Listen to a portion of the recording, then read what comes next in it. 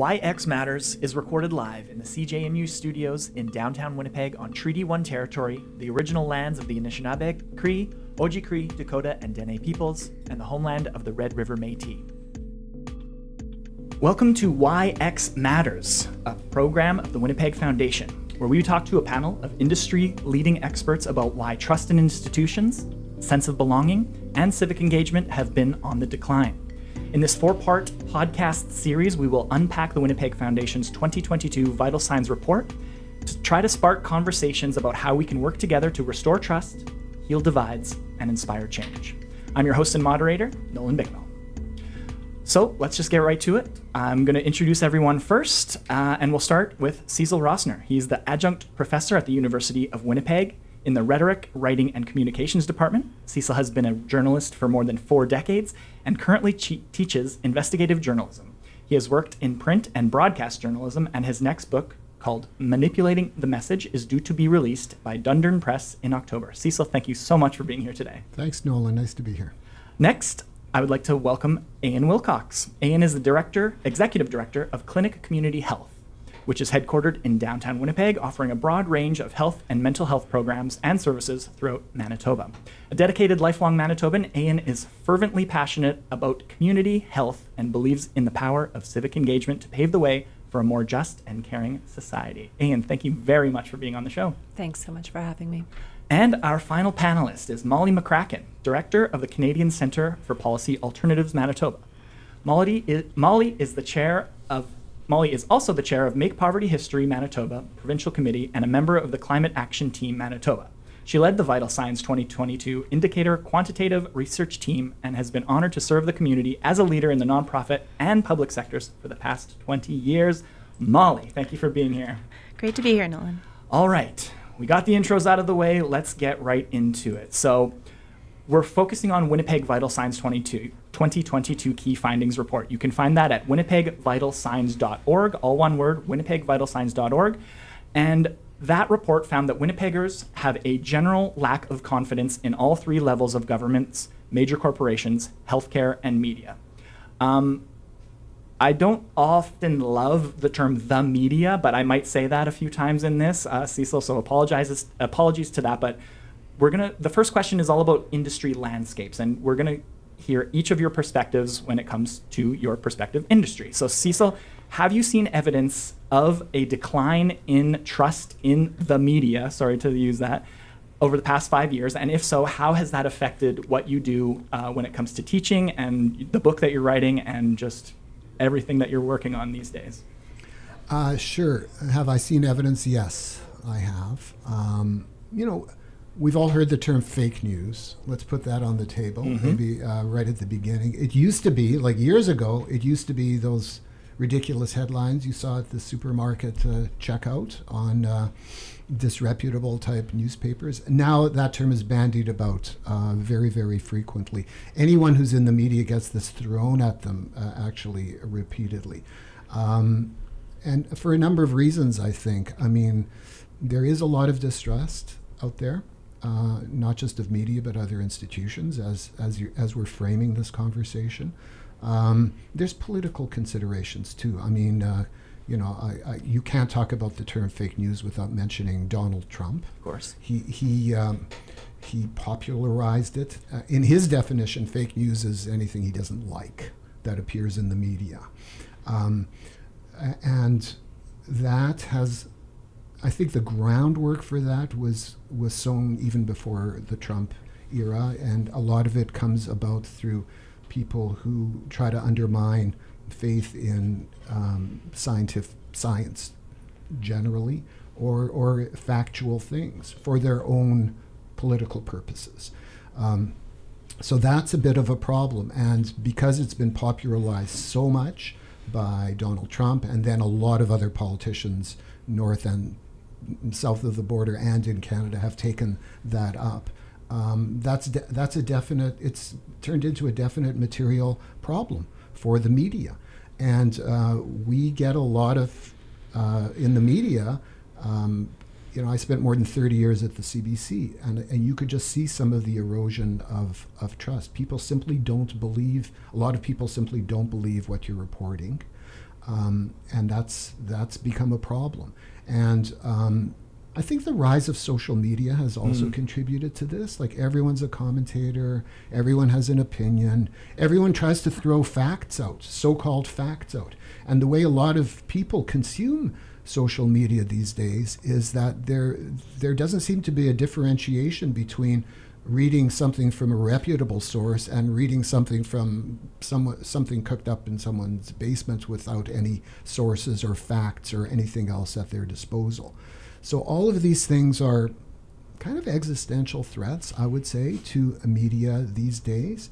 There are things that are being done about it. I think during the pandemic, that's when the situation got very, very acute. There was so much disinformation and misinformation being spread about many aspects of vaccines and other aspects related to the pandemic. And media ended up being attacked. I think science in general ended up being attacked. It's led to a lot of cynicism out there that I don't think is that productive. I do think there are things that media can do and that society can do in general to combat this, but I think in terms of the general landscape, that's what I would say is the issue right now. Yeah, we will get to solutions a little bit later in the show, but that's a beautifully stated sort of state of the union of the current media landscape. You mentioned vaccines, you mentioned a little bit of science in there, so we can shift to Ian. Same question from a healthcare perspective. There's been so much mis and disinformation out there. So how has trust in our many overlapping medical systems changed, eroded, evolved over the last 5 years from your perspective at Clinic? Yeah, thanks so much. I would say Cecil nailed it for sure, and that's had a tremendous impact. And I would say that the existential threat that Cecil speaks about to the media is an existential threat to our ideals and aspirations for democracy as a whole, and that's really, really having a pretty significant impact on individuals and communities. No surprise, the past 5 years have been pretty challenging for the healthcare sector as a whole, for those that are working in it, and for sure for those folks who are trying to access healthcare, and those who already face systemic barriers and discrimination in particular. When people aren't able to access the services that they need when they need them and in the way that they need to access them that is safe for them, that has a very direct impact on their health and their well-being and of their loved ones, and of course then their trust in the systems and the institutions that are, at least in theory, set up to serve them are we're seeing a decrease in that. Right. The pandemic, as you know, was alluded to earlier, had a pretty significant impact in so many ways. The isolation that folks were experiencing, the fear, the financial impacts, the fear about health, and restrictions on where people could go, what they could do, how they could do it. Things that most of us, I would say almost all of us, have never experienced before and could never have imagined happened, right. When the pandemic hit. And that happened when our health system here in Manitoba was already struggling to be able to respond to the needs of Manitobans and those coming into our province. It created a perfect storm where disinformation and misinformation could flourish. And, that included dubious and at times very dangerous treatment decisions that folks were making, to the vaccine skepticism that we saw. And ultimately, I think, resulted in the occupation of our country's capital city and the protests and occupations that we saw across the country. Again, things we always equated with other countries, couldn't imagine it here in Canada, and we saw it. Yeah. And the pandemic created that perfect storm. I would say central to those challenges has been the issue about access and about equity. And as I said before, in particular for folks who are marginalized by systemic barriers, discrimination, and racism. When folks can't access the service that they need, that has a direct impact on their individual and their collective health. And then I would also say, sort of at the same time as we've been seeing the impacts of the pandemic, we've also seen very real examples of the systemic racism and discrimination that exists in our health systems and the harms.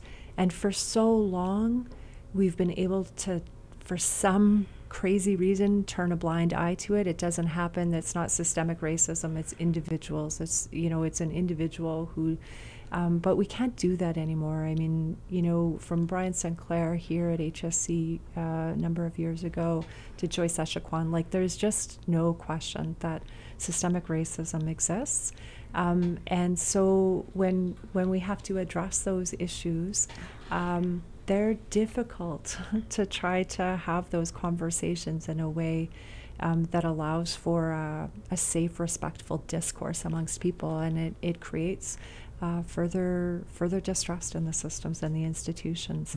And I would say that, for Indigenous people and racialized folks and others here in Canada, they probably haven't had that trust in the systems to begin with, and for good reason. Yes, so much to unpack there. Thank you for all of that. And I was thinking about that exact thing, the lack of trust in the medical system for a subset of our population is very justified because of the systemic issues that they've faced for decades now. And we'll get into that a little bit later as well, but I'll move over to Molly McCracken. So have you seen, we're talking a little bit about what can be done when it comes to systemic barriers, and policy is one way to try to address those situations. So maybe just give us a brief overview of the last 5 or so years from your perspective. Have you seen evidence in the lack of trust in institutions and in individuals and in organizations and in the healthcare system and in media and everything? What's your perspective? Yeah, great question. Big one. Well, the trend in lack of trust has been longer than the past 5 years. For sure. It's been a trend for several decades, actually. And so, it was really a pleasure to be involved in the Vital Signs Project, and I urge the listeners to look at the whole project because there's many indicators there, like statistics.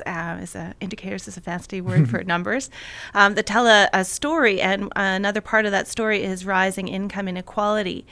So you can trace a trend between the gap between the rich and the poor with increased distrust of institutions because those institutions are not taking care of the people that they're intended to take care of. And so, on top of that, COVID, the isolation, people being out of work, the stress, the mental health consequences of that, how to access food if you're very low income. And now we have the affordability crisis, of course, with the high food prices and everything else, high rents. So, that is all very challenging for folks. So I think we're not, I'm not surprised to see this distrust. And I think it's a challenge for our governments to be able to, lead for all the people.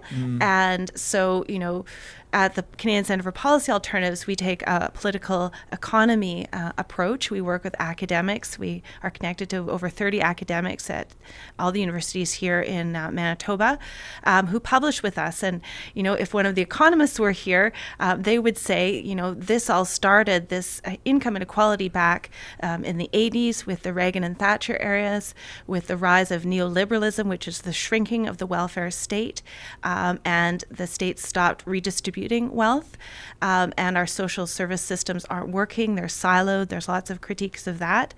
And to the point of the federal government stops building social housing. We see the rise of homelessness. And then we see people being very frustrated that nothing's actually happening to address this problem. So we have a lack of trust. And then I think, to the point of the rise of social media and Donald Trump, when people are very economically insecure or they're not seeing their incomes improve in terms of white working class folks, then they might latch on to certain theories that they find online and might not be socially connected. And so, that, is part of what researchers are finding is one of the explanations for all of this. And so political engagement is incredibly important, but it's challenging to do it in this era where people are more fragmented than ever in terms of where they get their sources of information. And so, yeah, what we've been tracking at the Canadian Centre for Policy Alternatives is the changes in income inequality. And I also feel really privileged to be part of a community here in Manitoba that there are some amazing activists and community-based organizations like K Clinic that are doing great work on the ground and really connecting with communities. So I know we'll get a chance to talk about that. And also, grassroots groups here. The Black Lives Matter protest during COVID was massive here at the legislature. Black people leading that and people of color, Indigenous people leading these engagement movements, like just recently with the protests outside the Brady landfill for murdering and missing Indigenous women and girls. So there is that engagement, but we need our governments to show progress on the issues those people are raising, and that's where I think trust can be built up again. Cecil, I'll shift to you. Like, what do you tell your students about reporting about folks who have lost it? Like, how do you interview someone who doesn't trust you? Like, how do you teach your students about the reporting process and the journalistic process when there's been such a large percentage of our population that has lost faith in that institution? I'll answer that first by telling you about a cartoon I saw recently, okay? So in the first panel, it was a media person on TV, and so the first panel, they say, well, on this topic that we have at hand today, we're going to go to this world-renowned expert, right, and that'll be our first interview. And then in the second bubble, it says, and in the interests of fairness and balance, we're going to speak to a complete idiot. Okay, and I think there's a lot of truth to that, because too often the media has had this idea that in the interests of being fair and balanced, the both sides argument. Yeah, and there's a lot of media outlets, reputable media outlets, are now starting to recognize that there's an issue of false balance. So, take the classic case of, the decades-long lobby by the tobacco industry to try to convince us all that smoking wasn't terrible for you. or really what they were trying to convince everyone was that there should be some doubt, like the science isn't quite in. Actually, in the book you referenced, I go into this and some of these other cases in great detail, because the many of the first credible scientific papers on the dangers of nicotine and tobacco came out in the early 1950s, and yet the tobacco industry was successful in delaying legislation for decades by sowing doubt. And the media were often complicit in that by affording those points of view equal weight with the world-renowned experts in the field. So I think that's one thing that I tell students about, and media outlets should pay some attention to. And the other is, one of the good things about the Donald Trump era is that reporters started to actually fact-check everything that he said.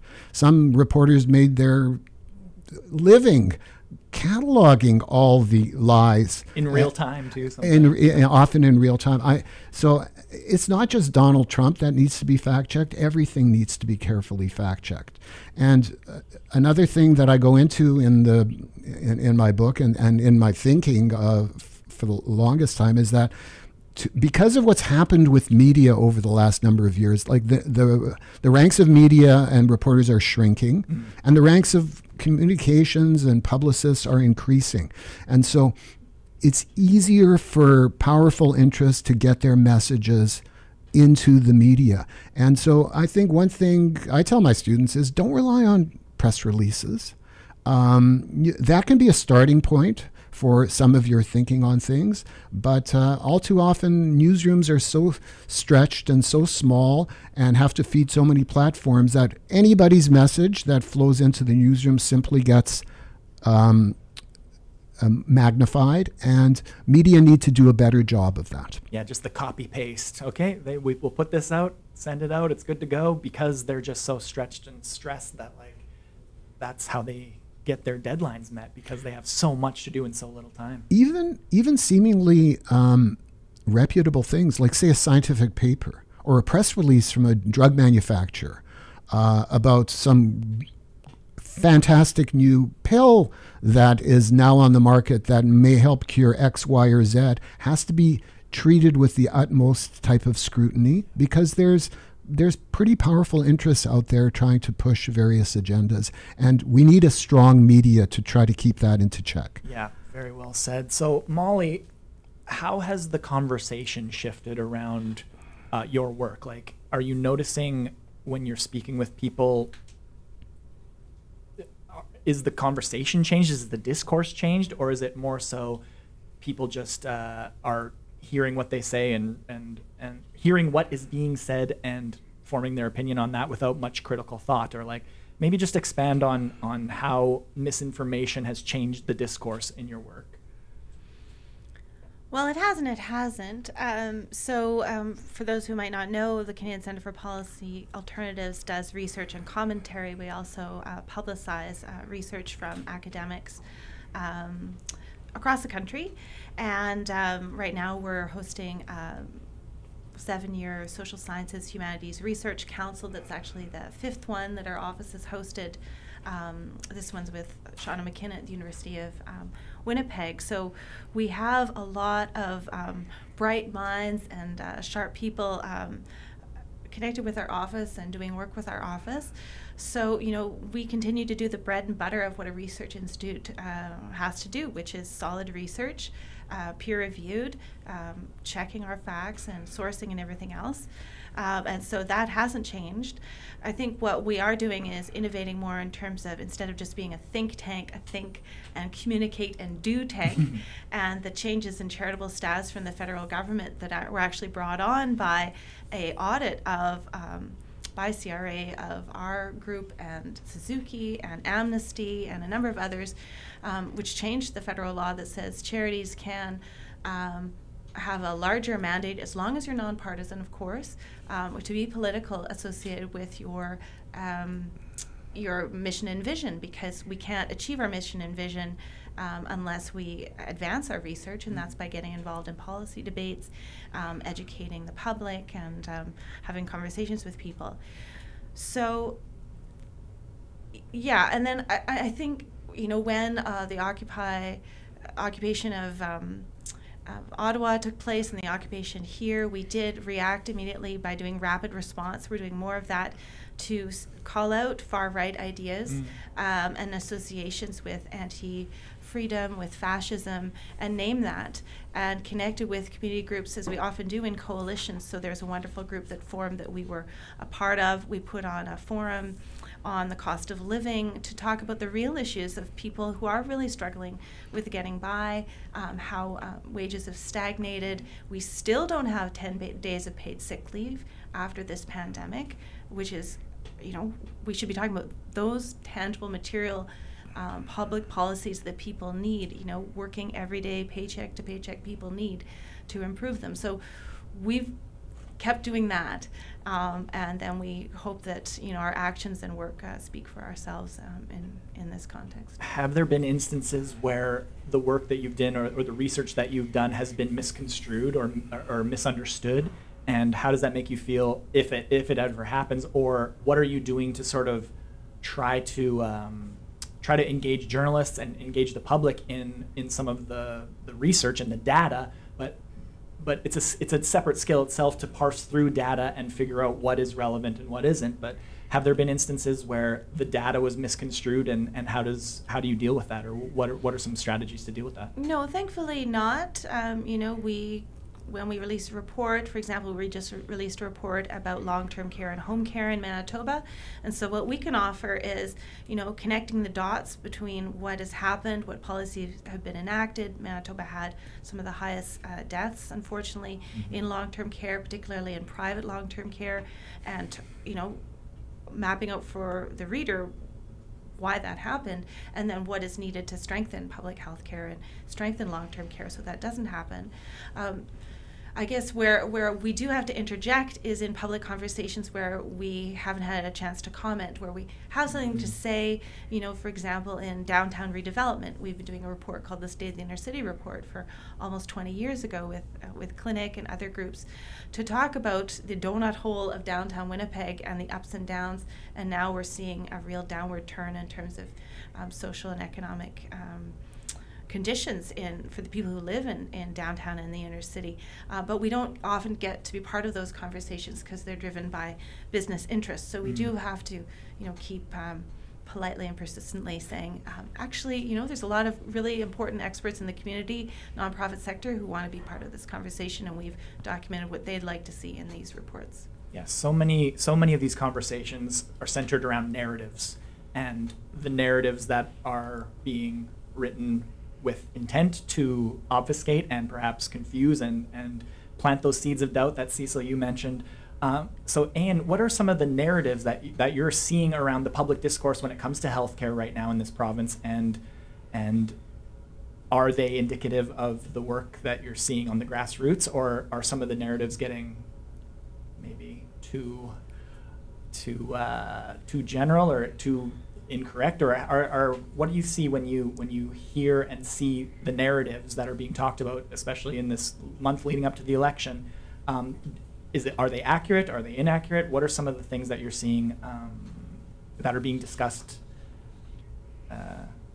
in the province right now? Yeah, there's a lot. It feels like there's a lot, and I would say at times it feels heavy, and particularly for folks who we're talking about their lived realities, right? Very vulnerable states that. Yeah, and often vulnerable because of systems, because of racism and discrimination or socioeconomic, right? Like there's huge implications for that. When I think about the narratives where it's challenging to bridge the divides and connect that with health, so much overlaps with health, right? We talk about social determinants of health. Colonialism, racism are right in there, poverty, housing security, mental health, and concerns with substance use, and the ability to access true harm reduction, so that when you're ready and able, you can work towards recovery, but just being able to keep people alive, and the discussions that happen around things like supervised consumption sites here in Manitoba. And those seeds of doubt around whether they work or not is definitely at play. We see that often. And certainly around transphobia and all of that's happening, when queer, trans, two-spirit folks aren't safe, and when we see a travel advisory go out around folks being cautious about traveling to our neighbor to the south, that's not so far from us, and we've seen a real rise in that kind of rhetoric here in Manitoba. And so those are the divides that we have to be able to get rid of, those seeds of doubt, and help people to understand and come to a place of recognizing that the liberation of our neighbor is bound up in our own liberation, right? And we need to make sure that folks can live their lives fully and truthfully to who they are, and that really just makes us better as a society. Very well said.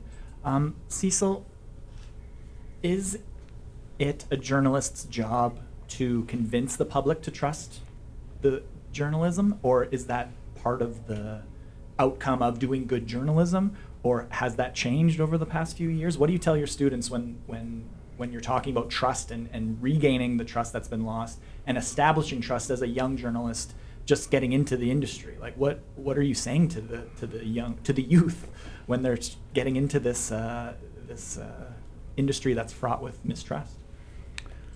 Yeah, I mean, I think a lot of it comes down to how do you conduct yourself? How do you conduct yourself as a journalist? How do you conduct yourself as a media organization? So you have to conduct yourself with the highest standards of verification, of how you treat sources, how you deal with sources, how you staff your news organization. To Ian's point about there's systemic racism has existed in the media for decades in terms of who gets hired, whose voices get heard, what stories get chosen to be reported on. I think we are all a product of an education system that was silent on things like residential schools and Indigenous history in our province. And so media outlets need to embrace the reality of our society and reflect that back to the population. Things have happened. I did a course. I taught a course earlier this year on media literacy. And I think there's a huge responsibility on the part of media outlets and educational institutions and in other institutions in society to ensure that the public is literate when it comes to consuming messages, because that's where a lot of the problems originate. Because it's so easy for anybody these days to disseminate a message on X or Facebook or TikTok or what have you, we especially need to teach young people what's a fact and what is an outrageously ridiculous thing. And I think we all have collective responsibility to do that. And if media organizations and other civic organizations can get together somehow to empower ordinary citizens to get a better understanding of that and to become more involved actually directly in that, then I think that would help things out a lot. Yeah, no kidding. Absolutely. Molly, you had something to add? Yeah, I just wanted to query and maybe get Cecil's take on this, because the stat of having a less lack of confidence or trust was, I think, about 50%. But that means there are 50% who do have trust. And I also think trust is a big word, but to me, I have critical thinking, critical inquiry of the sources of media I use. I'm sometimes skeptical, I'm sometimes cynical, depending on what else has happened that day. So yeah, I guess, and you kind of got to that at the end of your answer there.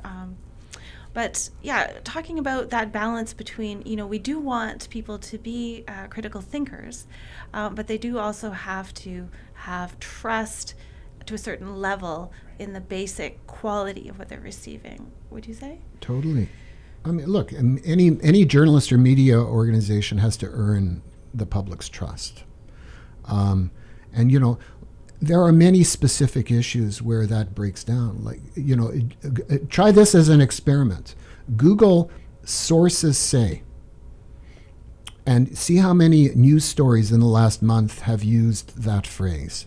And the public is getting weary of that phrase. So when you're a journalist or a media outlet and you purport to report something, but you don't put in where that information has come from, you're going to create some distrust automatically in the minds of people. Now, look, I've been in the media for way more years than I care to think about, and I know that there are occasions, but there are relatively few occasions where it's important to protect the confidentiality of a source.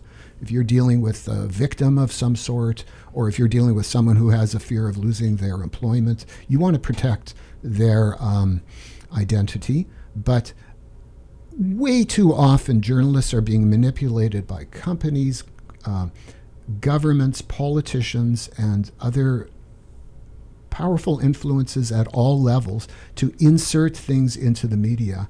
And if journalism organizations or journalists want to increase the trust factor, they have to think very carefully about things like that.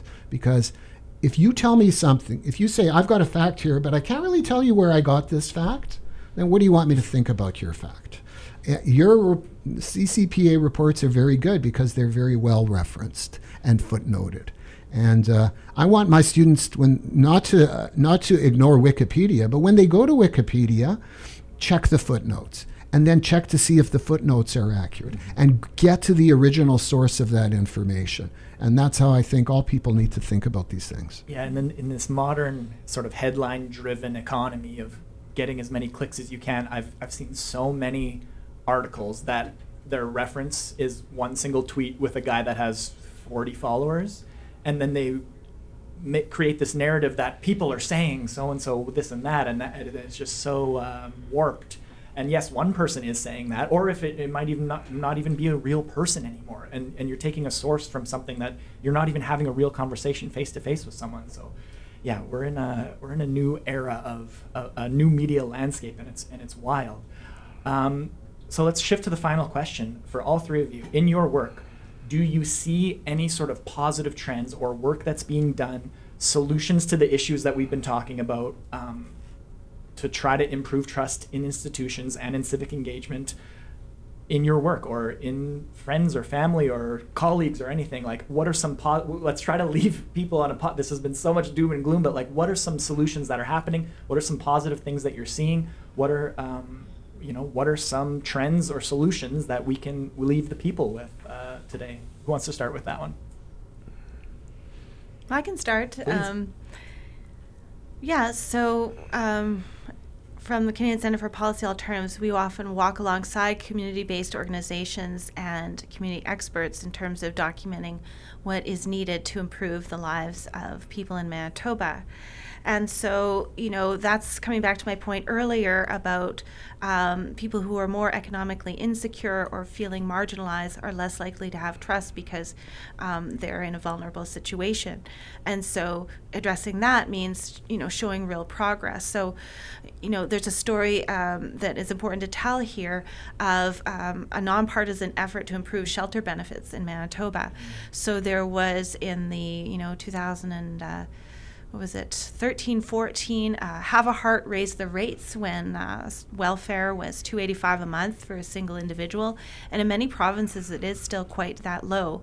And community advocates worked really hard to educate all parties about this, and it was actually the Conservatives who came out first to increase the shelter rate for people on social assistance to it was called the market basket measure, or the Canadian Mortgage and Housing Corporation's average rent, median rent. And the government in power was the NDP at the time, and they responded by creating a policy called Rent Assist, which actually almost doubles the amount people get for shelter, and then follows you if you get off of social assistance. So at the time, I remember the budget scrum when it was announced, and David Northcott from Harvest was saying, this is the biggest thing that's happened in my lifetime in terms of public policy for low-income people. And so, it was costly, but poverty is costly if we don't address it. Right. You're paying either way. And so this gave hope to a lot of community activists. And so there's an amazing group like the Right to Housing Coalition. I'll give a shout out to them. They're doing wonderful work. They have a social housing plan to say, poverty is not this overwhelming problem. There are things we've done here that have been nonpartisan efforts that have improved conditions, and we can keep making improvements there. And another really awesome example I want to note is the Consider Climate campaign. I don't know if you've seen those lawn signs around. You might remember the big student movement, inspired by Greta Thunberg, about action on climate that happened right before the pandemic. And then I started worrying about these high school students. And students came out to the ledge, like 10,000 people, saying we need action on climate. Pandemic hit, lost momentum, and these young people, we don't want to show them that getting involved in democracy and civic engagement isn't going to go anywhere. Well, I see Consider Climate here in Winnipeg and in Manitoba, just saying all parties use the evidence, use the science, and have a strong position to act on climate. And so this group is super creative and engaged. They're doing things on Nuit Blanche. They organize a really great all candidates debate. So yeah, those are two examples of exciting, inspiring things that show that people are still quite engaged and doing important work on issues that are affecting Manitobans right now. The solutions do exist. They are out there. Yeah, I think that's so important to say, because a lot of times people just feel helpless and hopeless, and there are examples in other cities and in our country of people doing things that are moving the needle and putting roofs over people's heads, for example. So yes, excellent point. Anne, same question to you. What solutions are you seeing in the medical field that give you hope or inspire you to think that we are hopefully moving in the right direction? if anything? I think there are. I think absolutely. And I think that's, again, one of the beautiful things about working in community health and being able to work with different community organizations and organizations like CCPA Manitoba is that we get to see, sometimes have the privilege to be a part of some of that great work that's happening. And honestly, the solutions community knows what they need.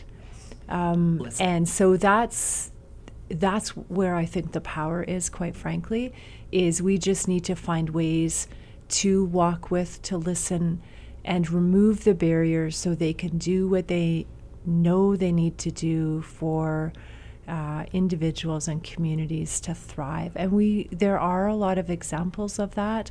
I think, there isn't as much money there as corporations and others who may be trying to maintain the status quo because that's how they maintain their power and their privilege and their wealth.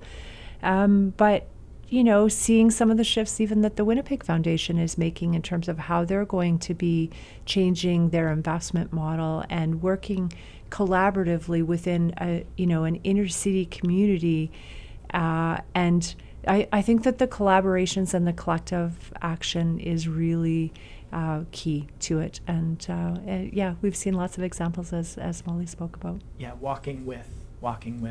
We say it in our offices upstairs. Nothing about us without us, right? Like nothing about a certain population without having a dialogue and going back and forth and making sure we're walking together.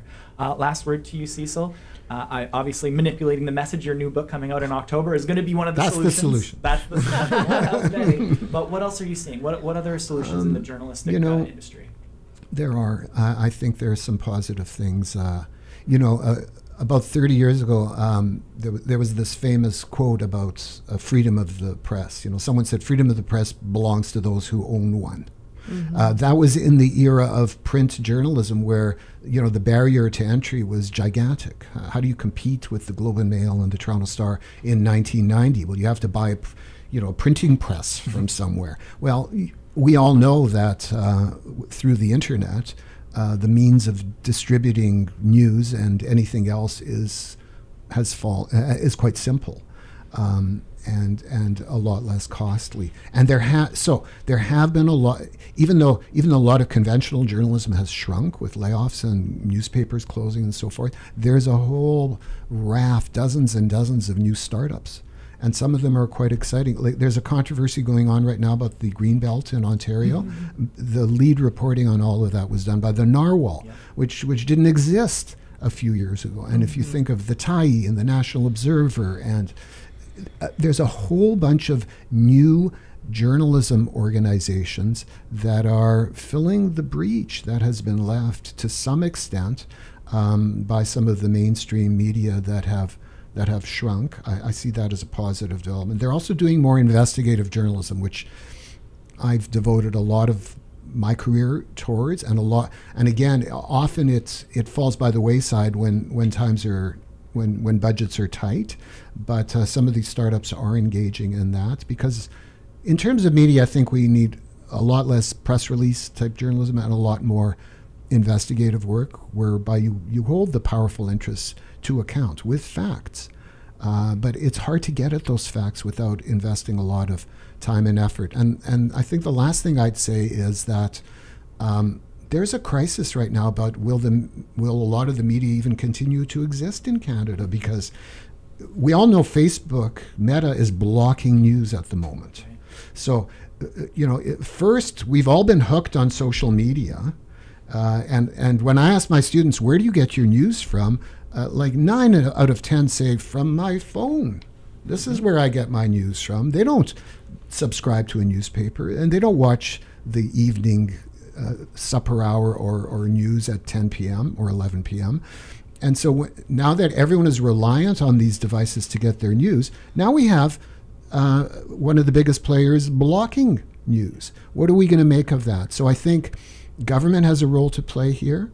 We can debate the merits of Bill C-18, which is the government bill that is designed to force Google and Facebook to negotiate with news organizations to compensate them for all the advertising revenue that they have hoovered up from media outlets over the years. We can debate the merits of whether it's good or bad legislation, but I think what's important to recognize is governments have a role in ensuring that media continues to exist in this country, that they have a role to ensure that it's well funded and that it doesn't die, which is an actual I hate to bring it back down to a potential downer, which is a possible threat through some of the measures that we're seeing play out right now. So I think if the public wants to get engaged on that, they should become more familiar with some of these pieces of legislation, I think, that are out there right now and how some of the big social media players are reacting to them. Thank you, everyone, for the conversation. We could talk for hours. Your time is very valuable, so I thank you so much. Cecil Rosner, Adjunct Professor at the University of Winnipeg, Ian Wilcox, Executive Director of Clinic, and Molly McCracken, Director of the Canadian Centre for Policy Alternatives, Manitoba. Thank you for your time. This has been an honor to have you on episode 1 of Why X Matters. So thank you very much for being here. I very much appreciate it. Thank you. Thank you.